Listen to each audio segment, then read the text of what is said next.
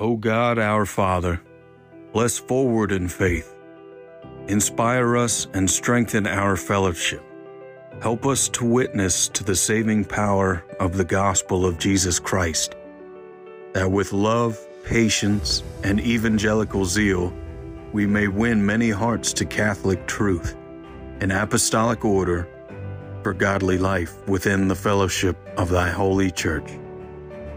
We ask this through Jesus Christ, thy Son, our Lord, who liveth and reigneth with thee and the Holy Spirit, one God, forever and ever. Amen. All right. Well, welcome back, my friends.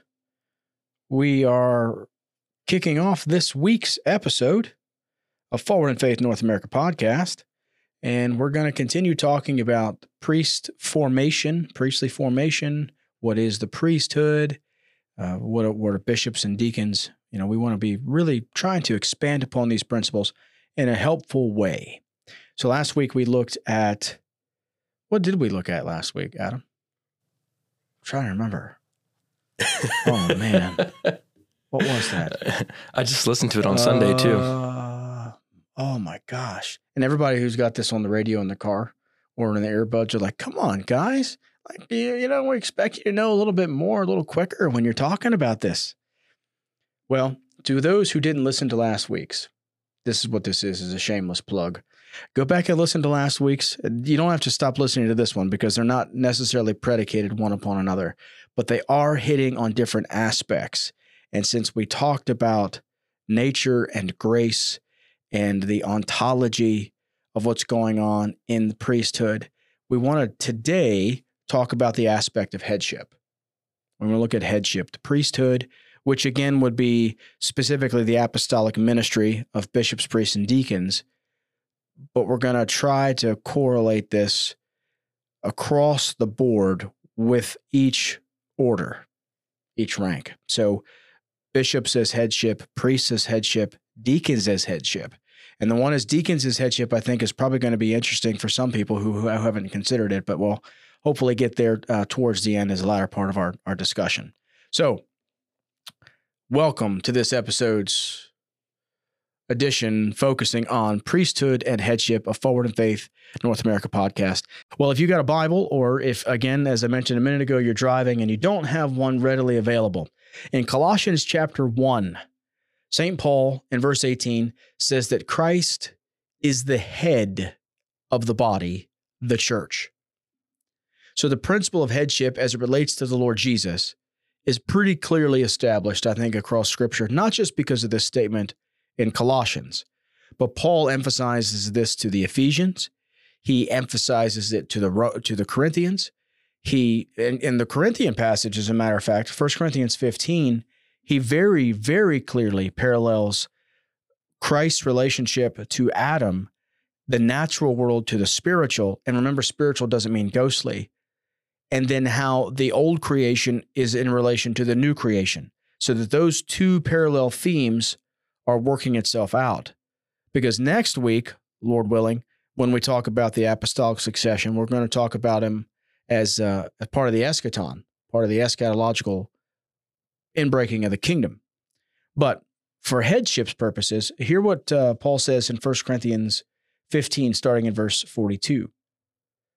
He says, so also is the resurrection of the dead, different kinds of glorification and the resurrection. The body is sown in corruption. It is raised in incorruption. It is sown in dishonor. It is raised in glory. It is sown in weakness. It is raised in power. It is sown a natural body. It is raised a spiritual body. Let me pause there for a second and point this out with the Eucharist. When we receive Christ in the sacrament, and we talk about a spiritual communion, we are not saying it's ghostly in a disembodied sense. Because right here, St. Paul says that Jesus' physical, material body is a spiritual body. It's a difference, it's a category difference. So when we receive Christ in the sacrament, we are receiving Christ truly, spiritually, eating his flesh and drinking his blood, as we are literally eating the bread and wine that have become the body and blood through the prayers of consecration. But without going further into the Eucharist, back to the text itself, there is a natural body and there is a spiritual body. And so it is written, the first man, Adam, became a living being. Now, that's important. The first man, Adam, became a living being. And then Paul says, the last Adam became a life-giving spirit. So the parallelism here is pretty significant between living being and life-giving spirit, and how much of this Paul is separating. Like, is he trying to separate being and spirit, or is he trying to parallel them? I don't think that's the case. I think he's completing when you talk about nature and grace, the ontology of the relationship between the two. The first man, Adam, is the living being. He is the natural man who is alive, but he needs grace from the last Adam to become to come alive in his spirit. We could go into talk more about that, but I want to emphasize how Paul is referring to Jesus here. Verse 46, however, the spiritual is not first, but the natural, and afterward the spiritual. We can take that principle and go back to Leviticus and look at the Levitical priesthood of the high priest, the priests, and the Levites within that one tribe, and see the bishop, the priests, and the deacons as a distinct order within the entirety of the redeemed people of God. We could do that as well there. Verse 47, the first man was of the earth, made of dust. The second man is the Lord from heaven. As was the man of dust, so are those who are made of dust. And as is the heavenly man, so also are those who are heavenly. And as we have borne the image of the man of dust, we shall also bear the image of the heavenly man. And so Paul here is pointing out what's, in some places, some theologians have referred to as like the federal head, if you will. In the same way that Adam is the natural source, the fount for all of human beings, Christ is the source for all Christian peoples. Adam through the natural, Christ through the spiritual. So that we should not take spiritual and circumscribe it to an inner subjectivity in my heart, but recognize it to be a life-giving principle from heaven, from Christ, the spiritual man, the spiritual Lord, who is the head of the body. And in the same way that I have physical characteristics, so also I have spiritual characteristics that come from my ancestors. In the case of the faith, Christ himself is the head, and he's the one who is giving that spiritual life and vitality to me now. And that necessitates concepts of mediation. And that's where our concepts of tradition come from, capital T tradition within the church. And even the kind of churches that we grow up in and are formed in spiritually. We are receiving graces from Jesus mediated through his messengers. We talked about that with Paul a little bit last week in his letter to the Colossians about how his sufferings was filling up what was lacking in Christ's afflictions. And so it is that those men who stand in holy orders, as they participate in the headship of Jesus in succession through time, are also partnering with their forebearers as they lay groundwork and perpetuate the railroad track, if you will, for their successors. The relationship here upwards toward God, backwards and then forwards for the now, is packed into this concept, the concept of headship over the body. Christ is not a head without a body. He is working through the agency of the body, and within that body is the participation with him in his decision-making and what he's doing.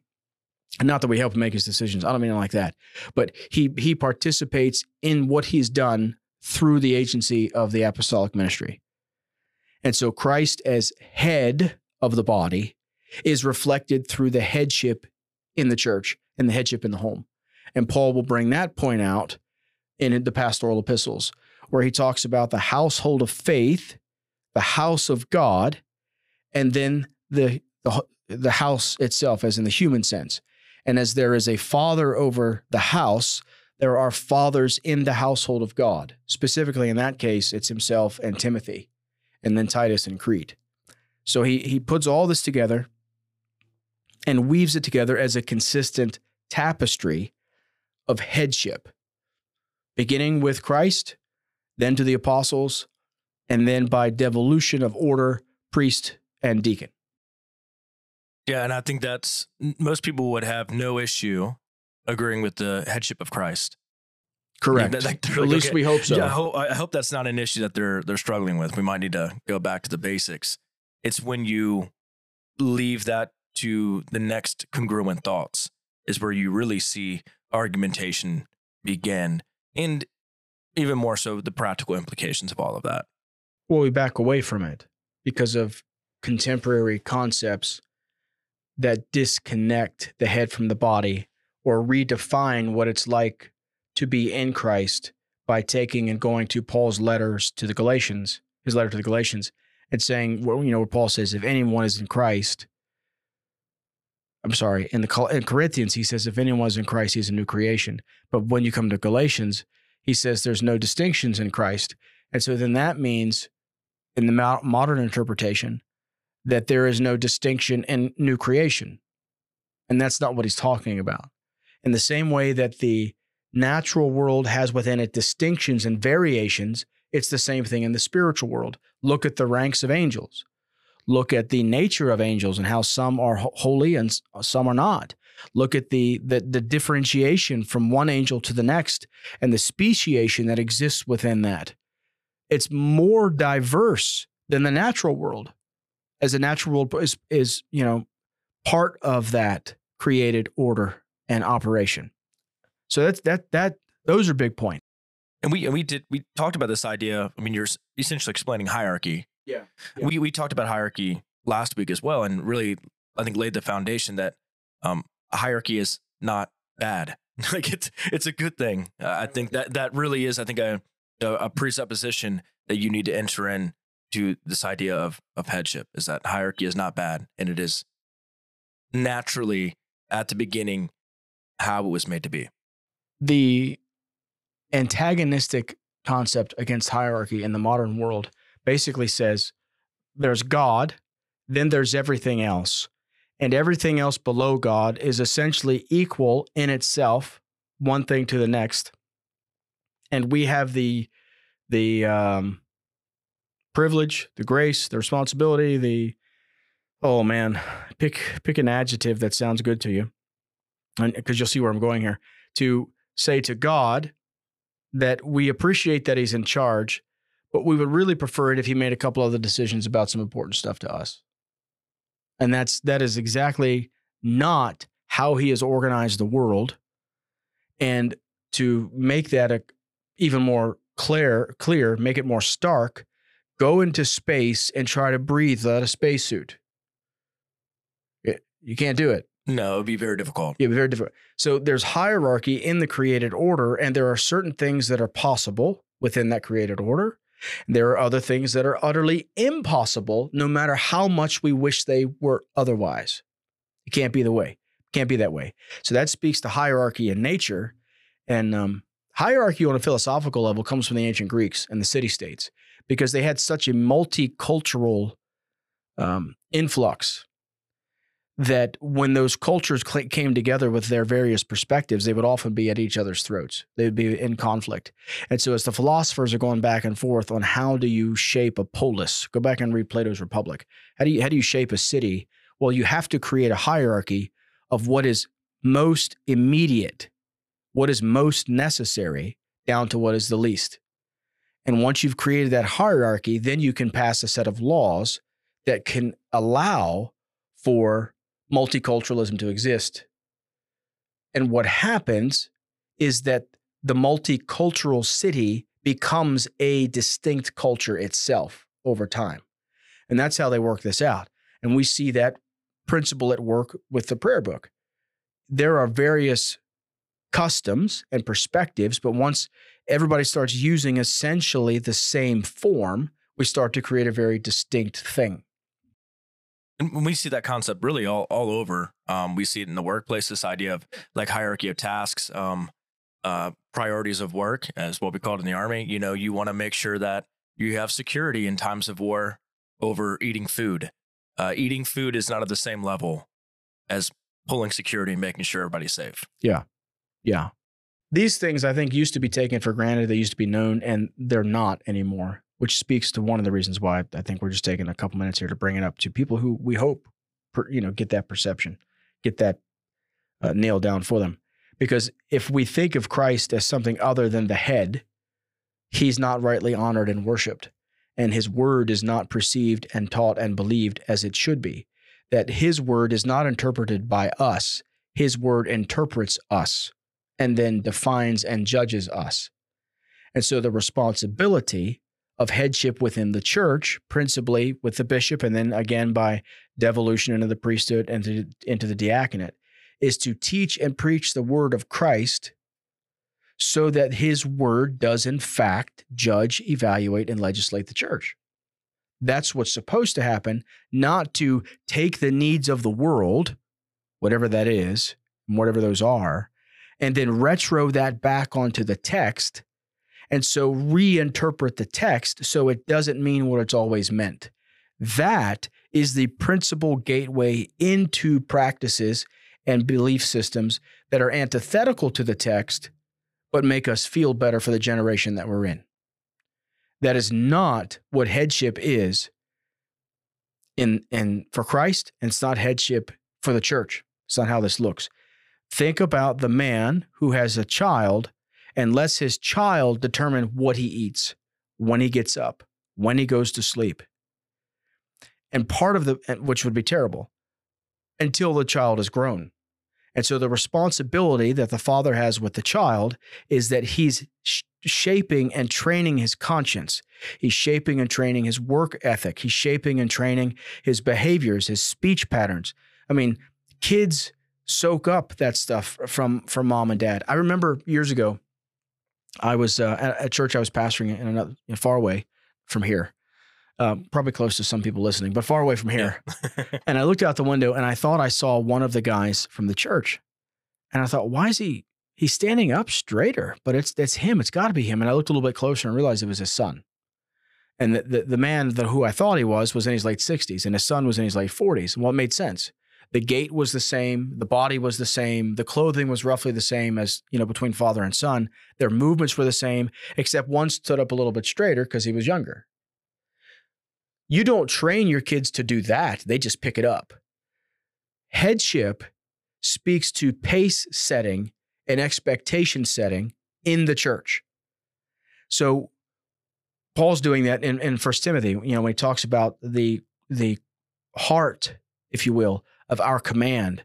When we give commands in the church, it's from a place of love, of sincerity and truth. It's not about manipulation and control and domination. Those are all diabolical traits. But they must nonetheless be given.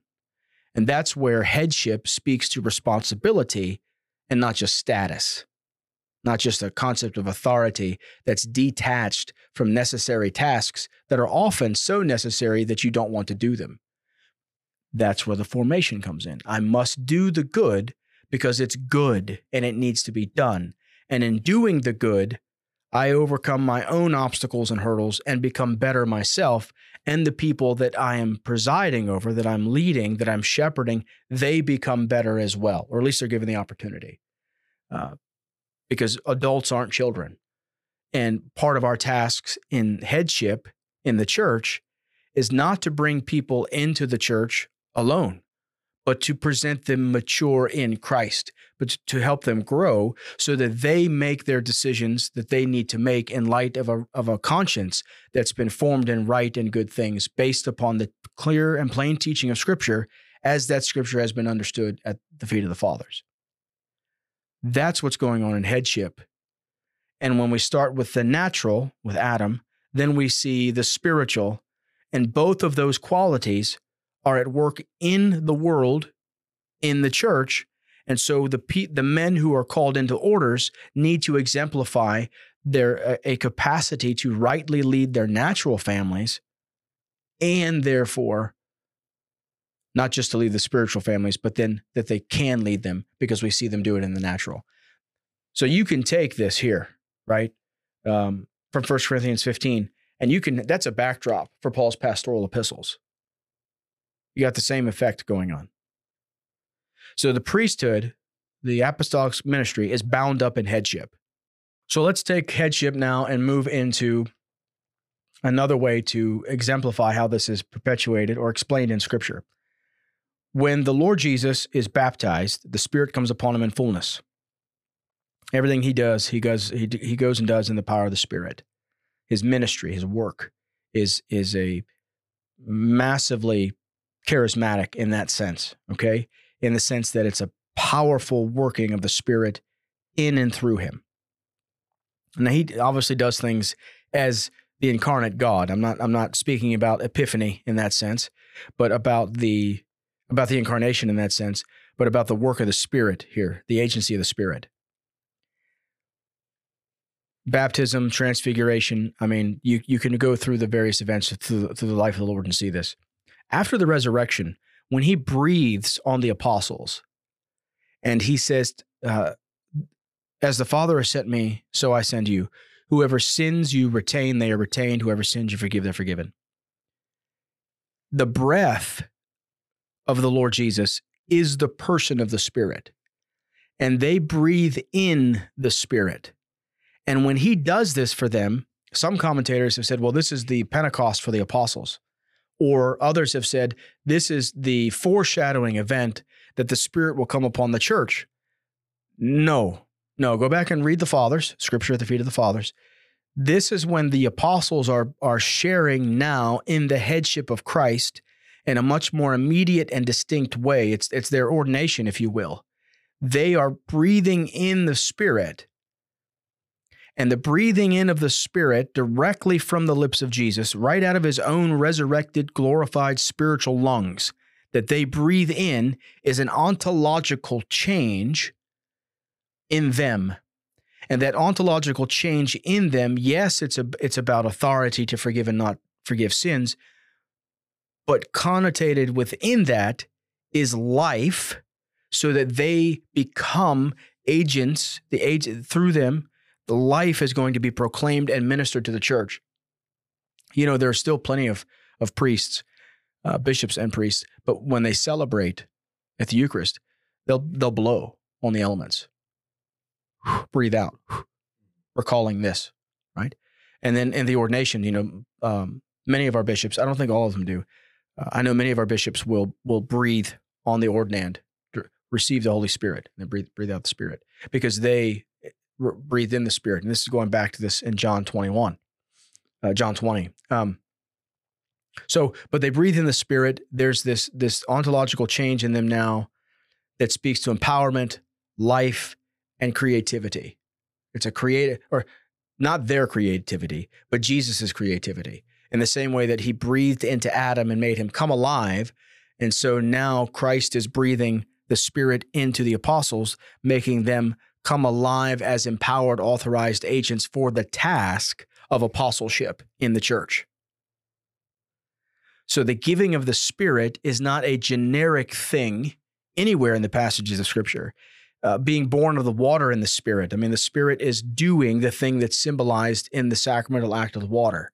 The spiritual eating and drinking of Christ's body and blood in the Eucharist is through the consecrated agency of the bread and the wine. The Spirit is causing us to feed upon Christ's body and blood. That's in John 6, you know, the words that I speak to you, their spirit and their life. Same thing here with orders, holy orders. The Spirit is the one causing this effect to take place. And in doing it, he's raised the apostles up to headship. Okay, let's jump forward to Acts chapter 6. In Acts chapter 6, there's a problem with food distribution between the Hebrew and the Greek widows. So the apostles decide that it's not good. So here's wisdom, because they've received the Spirit. Jesus has breathed on them. Here's wisdom. It's not good that we should neglect the word of God to wait on tables. It's not good that we should neglect the word of God to wait on tables. They then call upon the people to appoint 7 men who can share in the ministry, share in this liturgical act, in the service. When you read this account in Acts 6, Luke is paralleling it to Numbers chapter 11, both in allusion and in almost quotation, where Moses, at the command of the Lord, calls 70 elders from Israel to receive of the Spirit that's upon him so they can help him preside over Israel. And in the Numbers passage, they're the elders. They're elders. In Acts 6, they're not called elders, but the verb form of deacon is used. So often in Acts chapter 6, they're referred to as deacons, historically speaking, although that particular title is not given to them. I think, this is my take on that, is that because what they're doing in Acts 6, yeah, I think they're making these guys as deacons because they'll be called deacons later on. I think they are making them deacons.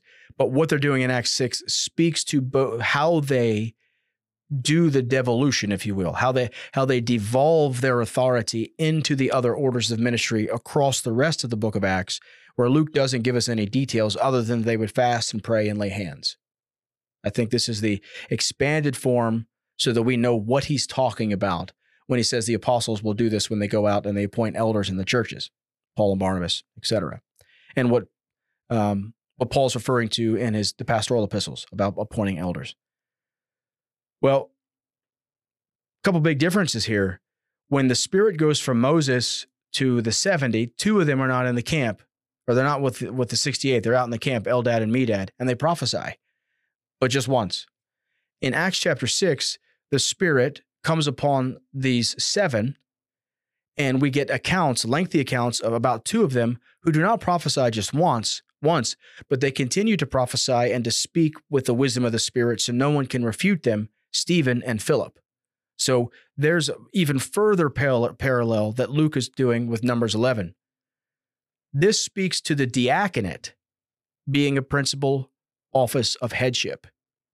The deacons serve, because that's what the word means. They're servants, but they're participating in the grace of headship by exemplifying what service looks like in the church, which is one reason historically that the deaconesses were never ordained.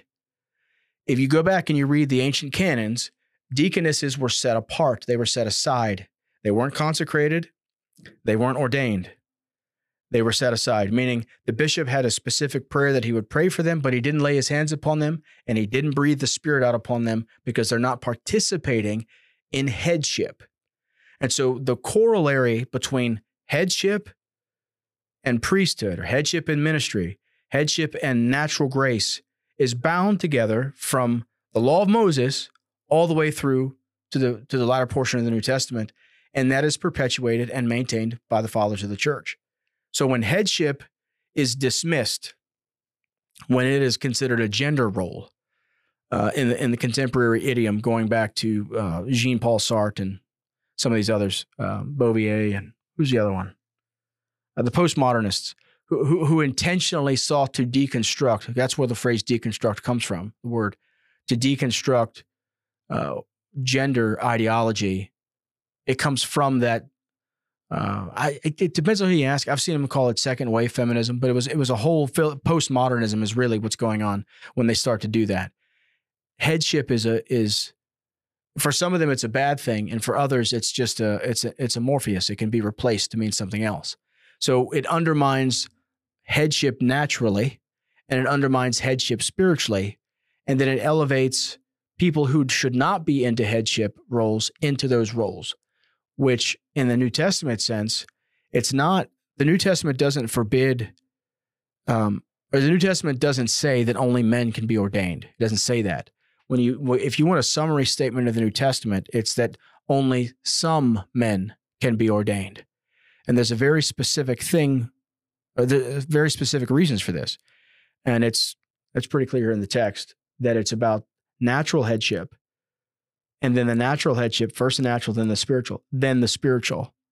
One of the things that I think it's really interesting, kind of looking at that, is how Moses had to be prompted to pick the 70 when he was overwhelmed with ruling. Yeah, he wasn't just going to do it. He Right. wasn't just going to do it. And I think that's interesting. I think that also speaks to the wisdom of talking about that event of Christ breathing on them, that it's, obviously they do have the story of Moses in that, but I think there's something about that wisdom, even that they go in and they're not threatened by that.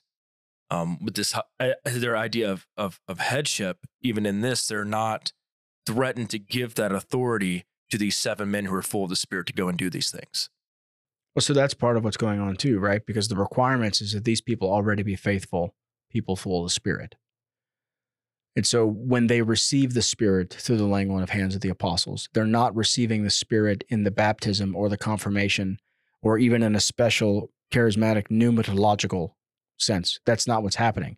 They're receiving the Spirit for the office, for the work and the task that's been appointed to them. And when we take that and go again through the rest of the book of Acts, we see that the apostles are doing this for the deacons and for the priests everywhere that they go as they're setting up the church.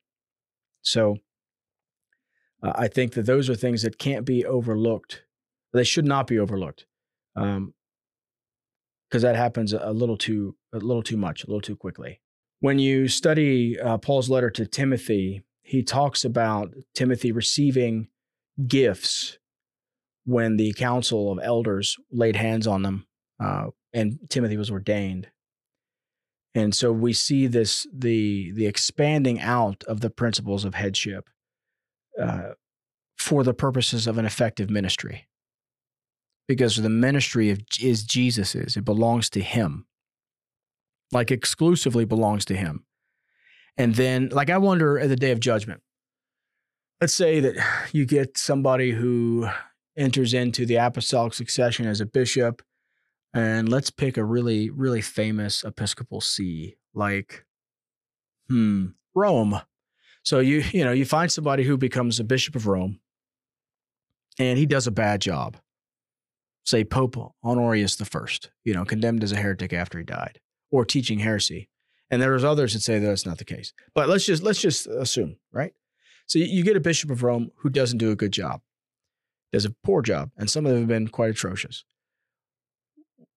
On the day of judgment, yes, he will be judged by the Lord Jesus.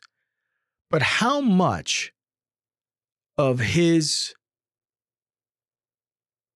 assessment, of his standing, of his, I don't want to say judgment because I don't mean it in that absolute sense, but of his inventory, the stock taking, the fruit inspecting, all of that, whatever kind of inspection he gets is not done by the Lord, but done by all of his predecessors who were righteous. Because not only did he sin against the Lord, he sinned against his predecessors. And I say that because if you remember that event in church history, when Leo releases his tome, and the people start to cry out that Peter has spoken through Leo. And so I wonder, and I realize that's a little speculative there, but when you look at the revelation and the way that the saints are put on thrones, and as Paul says, don't you know we're going to judge angels? Not to say that we will judge each other in a final sense. I don't think the scripture hints at that at all. But how much, like you're standing in line to get judged, and Paul walks up and says, hey, or Peter walks up, the Bishop of Rome, and says to a pope, what did you do, man? Why'd you do that? Why'd you say that? Why did you permit that to happen? What I mean? I don't know. But all that to say that the principles of headship and the corollary ideas that come from that are really important. And the doctrine of the apostolic ministry, the bishops, the priests, and the deacons, their relationship to each other in the church for the sake of the church is important. It ought not to be overlooked. Well, thanks for listening this week, everybody. We're trying to put together a series of topics that are really helpful in understanding what the priesthood is, what the apostolic succession is, and headship here is one of these that is ignored because of the cultural moment that we're in the West. But it won't stay that way. I mean, it's like that hierarchy of needs. The moment, or what I say, I saw last week, a week ago, somebody made the comment about, how men are unnecessary. And the response was, well, if that was the case and men were suddenly gone, well, there goes the power grid. There goes most of your factory workers. There goes the sewer systems being maintained. There, referring how we make these broad statements based upon cultural things instead of thinking about the complexity and the nature of Scripture and the real genuine interdependence that God has put into the natural world and how that exists within the church. Because headship necessitates a body.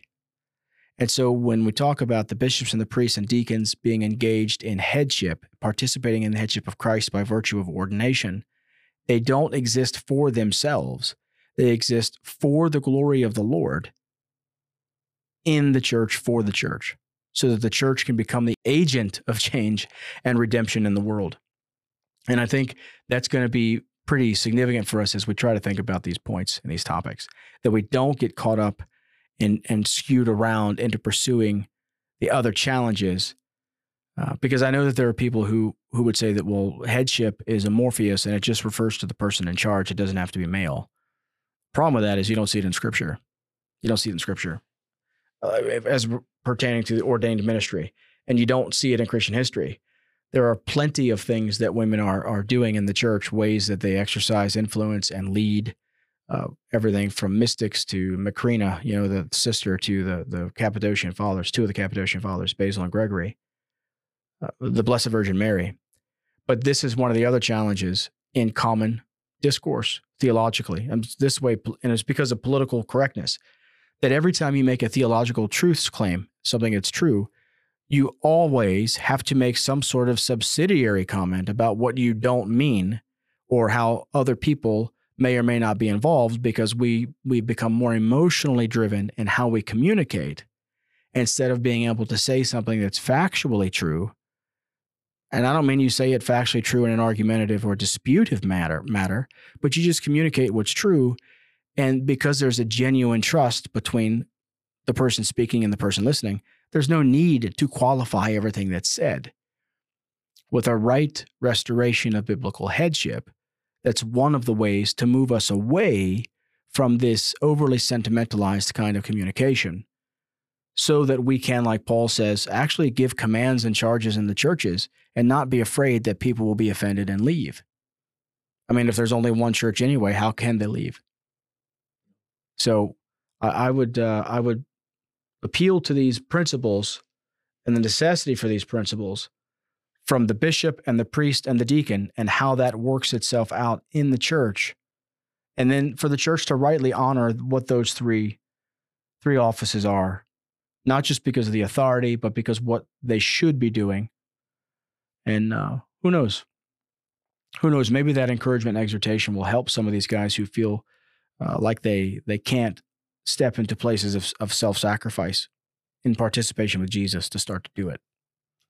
But for what it's worth, for all you clergy out there who are listening, may the Lord just fan into flame the gifts that he gave you when you receive the laying on of hands, and may you find a fresh energy from him to do the work that he's given you to do. So thanks for listening this week. I'm Father Darryl, and I'm Adam. See ya. Well, talk to you next week.